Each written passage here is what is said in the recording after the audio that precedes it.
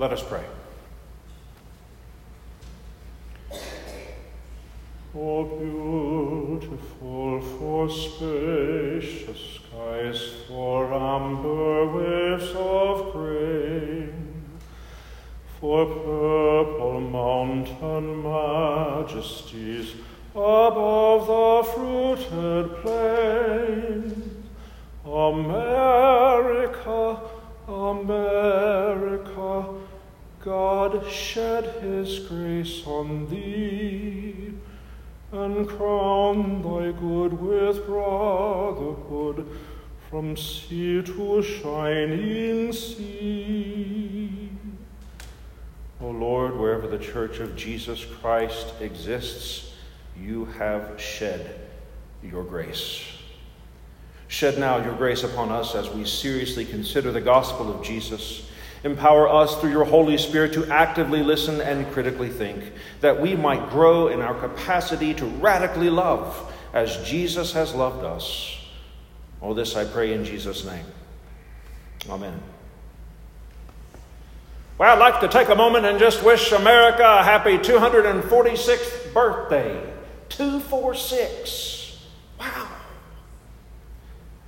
You know, it's always been easy for me to remember how old our nation is because I'm a bicentennial baby. Did you know that? I haven't aged a bit, have I? All I have to do is add 200 to my age, and that's how old we are as a nation. As I prayed about today's sermon, the Holy Spirit said that today was the perfect occasion to launch the first sermon in a series entitled The American Church. The American Church. Now, the American Church is any congregation or any faith tradition of people in the United States of America who profess Jesus as Lord. Examples include, but are not limited to, the United Methodist Church, the Lutherans, the Episcopalians, the Baptists, Southern Baptist and Free Will, and all the other ones, Presbyterians, Pentecostals, Roman Catholics, non-denominationals, which, by the way, is a denomination, but don't tell them I said that. Bottom line, all the people who believe in Jesus and live in our nation comprise the American Church. Now, before I further explain this series, I want to make sure that you understand what this series is not. This series is not about my political opinion or party affiliation. It is ethically imperative for me as a pastor to be apolitical. I am neither red nor blue. I'm wonderfully purple. Because I'm blessed to serve beautiful people who vote Democrat and Republican, not to mention numerous third parties. Now, what this often means for me is that people make assumptions about my character and voting preferences and then judge me accordingly, even though I never say what party I may or may not support. Now, that's not any of my business, and you can talk about me however you like. But I want you to know that my business is Jesus Christ and expanding his kingdom. And that means I have to be apolitical. Also, this series is not about America being a Christian nation. Our nation is a constitutional democratic republic. Hear that again. Our nation is a constitutional democratic republic. Our nation is not a theocracy, not like Israel. It's not a theocracy. Therefore, we are not a Christian nation. Now, are many principles of the Judeo-Christian worldview present in our founding documents? Absolutely. But that does not make us a Christian nation. Do many Americans consider themselves to be Christian? Yes. We are a nation of many Christians, but it would be incorrect to call the United States of America a Christian nation. So let's avoid the trappings of Christian nationalism and press on to the purpose of the series, which is this. The threefold purpose of this series is, number one, to identify how we, as the American church, are negatively contributing to the spiritual and emotional health of our nation. And I know that's not easy to hear, so hear it again. we're going to consider how we as the American church are negatively contributing to the spiritual and emotional health of our nation. Second, we're going to repent of behaviors that harm both within our congregations and the communities in which we serve. And the third purpose of the series is this: to offer the healing love of Jesus that our nation so desperately needs. But Jesus only gave one commandment: love one another. As I have loved you, so you must love one another. Now, friends, the United States of America may not be a theocracy or a Christian nation, but according to Pew Research, 63% of Americans still consider themselves to be Christian. Y'all, I may just be a good old boy from southern Appalachia, but 63% sounds like a simple majority to me. So why, if we are the simple majority, why has the atmosphere of America become increasingly hateful and violent? Especially when 63% of us say we follow Jesus. Our nation is divided. But division is nothing new in our nation's history. Right?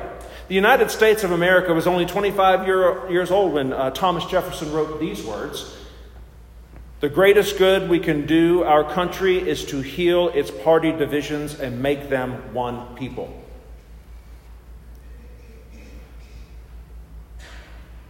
We were only 25 years old and he said that. Our nation has known many divisions over its nearly 250-year history. But what is dividing us now is fear and anger and pride and selfishness and decadence and a loss of purpose.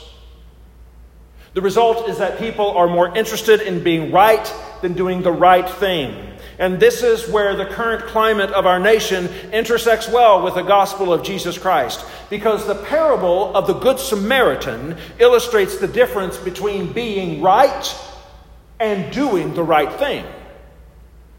The parable centers around a religion scholar's self-justifying question: Jesus, what must someone do that I must love them as neighbor? The scholar was looking for a loophole. In today's terms, we might call him a lawyer. Lawyers are good at finding loopholes. I know, my dad is one. The scholar was looking for a loophole so that he could continue living a me-centered life, and I'm right, others are wrong life. That way he didn't have to do the right thing, which was to love others, even if he disagreed with them, right? So Jesus offers the parable of the Good Samaritan to shift the scholar's paradigm and ours from a me-centered living into an others-centered living with Jesus. So in reply to this, Jesus said a man was going down from Jerusalem to Jericho when he fell into the hands of robbers, and they stripped him and beat him and went away, leaving him half dead. Now when the text says they were going down from Jerusalem, that's because Jerusalem sits 2,500 feet above sea level. So all the roads lead up to it and all the roads lead down from it. And wilderness roads were fraught with danger. So it would have been common knowledge to Jesus' audience that such an event might take place on the road down from Jerusalem. So Jesus, having set the scene for this parable, continues: a priest was happening by. And when he saw the man, he passed by on the other side. Can you imagine? Here comes the man or woman of God. Here comes Pastor Randy walking down the street. Certainly he's going to help this fella. Right? Wrong. This priest sees this man off in the distance. He doesn't rush to help. He promptly moves to the other side of the road and he keeps on walking. Why? Because the badly injured man was unclean. The Bible says very clearly in the Old Testament, which by the way is the only Bible they had at the time, that touching bodily fluids makes a person unclean. So if the priest were to offer help, he would be unclean, and he would have to go through the ritual process of once again becoming clean, at least according to the Scriptures. You see, the priest was more interested in being right than doing the right thing, so he kept walking. And Jesus continues. So to a Levite, when he came down to the place and he saw the man, he passed by on the other side. Now, friends, a Levite might be likened to a church trustee or somebody that sits on the church council. Certainly, this person might stop and help their neighbor. But no. He, too, was more interested in being right than doing the right thing. After all, what would the church people think if they saw him touching someone the Bible said is unclean? Can you imagine the gossip after church at lunch? He touched what? He did what? So the Levite walked to the other side of the road, and he kept on walking. But a Samaritan traveling the road came on him when he saw the man's condition. His heart went out to him. His heart. He gave him first aid, disinfecting and bandaging his wounds. He lifted him onto his donkey, led him to an inn, made him comfortable. In the morning, he took out 2 silver coins and gave them to the innkeeper, saying, "Take good care of him. If it costs any more, put it on my tab. I'll pay you back on my way back." Now, you should know that the Samaritan is an unlikely hero in this story, because Samaritans were despised by the Jewish community. Because the Jewish community considered Samaritans to be half-breeds. They hated Samaritans. They hated Samaritans so much that they would often take the long way around the Samaritan settlement just to avoid having to spend any time with Samaritans, which is why when Jesus went into Samaria and talked to the woman at the well, it was such a big deal. None of these cultural biases, however, stopped the Samaritan from doing the right thing. He seized the opportunity to be of service, and he offered immediate action, and that was risky, but he did it anyways. He placed the man on his own donkey. He took him someplace safe to better care for him. And notice that the Samaritan didn't simply help. He sacrificed his own comfort. He sacrificed his own wealth for the sake of a stranger.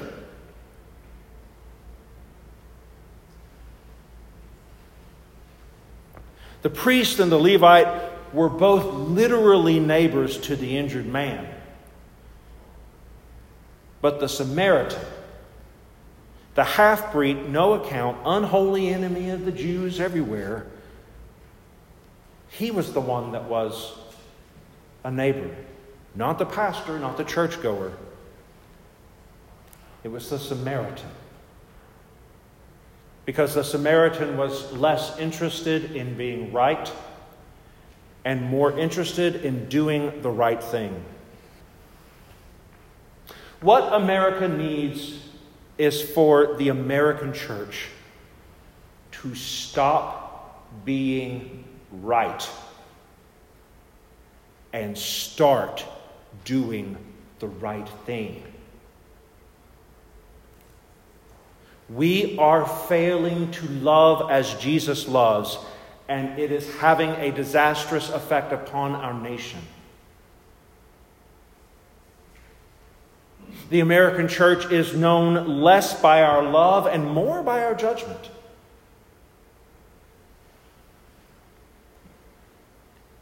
If not us, who? You think people that don't know Jesus are interested in loving one another right now? Especially if the people who do know Jesus aren't interested in loving one another right now? The American church is presently more like the priest and the Levite rather than the Samaritan. But we don't have to be. We don't have to be. We can choose to behave differently. And listen, if you're not listening, tune back in. Or if you're sitting there and you've been mad at me for the last 15 minutes, forgive me and just tune back in for a minute.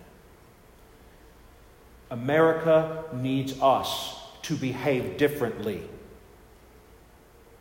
America needs us to behave differently, because right now the behavior of the American church looks exactly like the nation in which we are living. America does not need more hateful behavior from us. America has plenty of hateful behavior going on within our nation already. What America needs is more Christ-like Christians. What America needs is more Christ-like Christians. Now, on the screen, you probably can't see, these are the words of Jordan Harrell. I don't know who Jordan Harrell is, but I saw this picture on Facebook, and for Pete's sake, every now and then something good comes across Facebook, so I thought I'd share it with you. Jordan writes, "Genocide is biblical. Loving your enemy is biblical.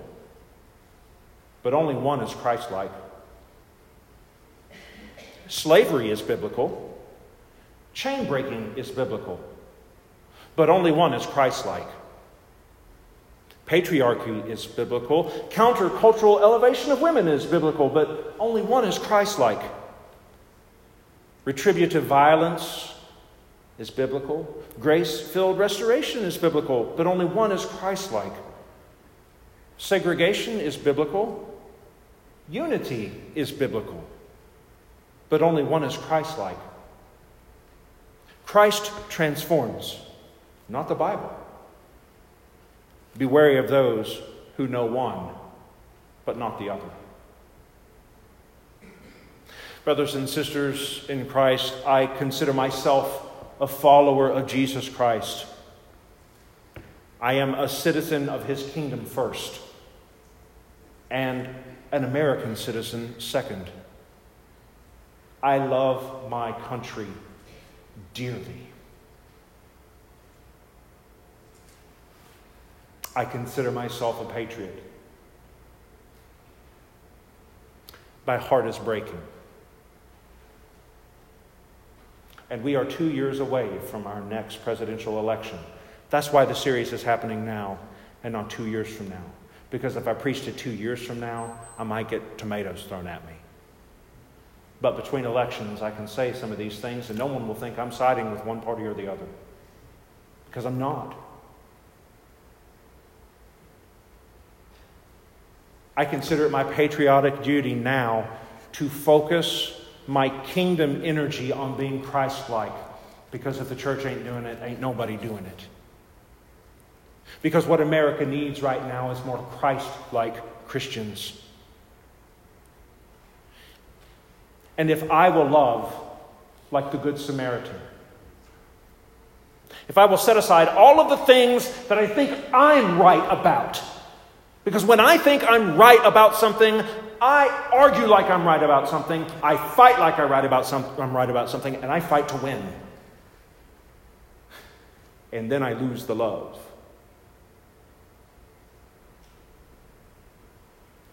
So if I can love like the Good Samaritan, and you can love like the Good Samaritan, then maybe, just maybe we can heal the broken heart of our nation and bring it back together.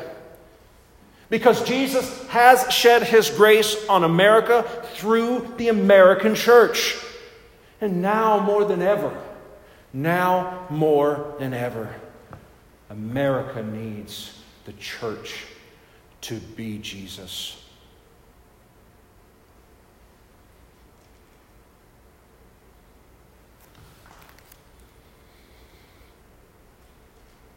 I began with a prayer with the first verse of "Oh, beautiful for spacious skies." I end now with the final part of the hymn. America, America, God mend thine every flaw. Confirm thy soul in self-control, thy liberty and law. Go and love like Jesus, because ain't no one else going to do it. In the name of the Father, and of the Son, and of the Holy Spirit. Amen.